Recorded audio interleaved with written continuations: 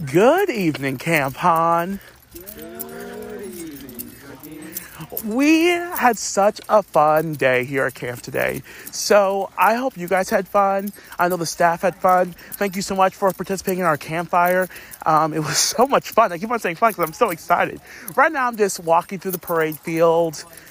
There's seating campsite over there. And I'm just really thinking about everything that's gone down this day. Usually the rest of the staff would be here to help me out. But, they're still busy working. So I want to share a quote with you today, and it comes from a young scout who just loves theater and loves music and theatricality and all sorts. And he said, "Cookie, I have a joke for you."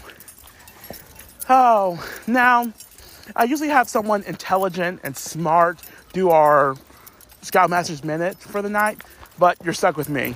So, what would a Scoutmaster say? Well, I don't know.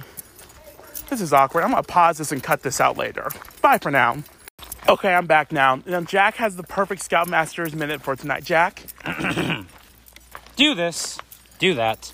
I think I'll take a nap. Thanks, Jack.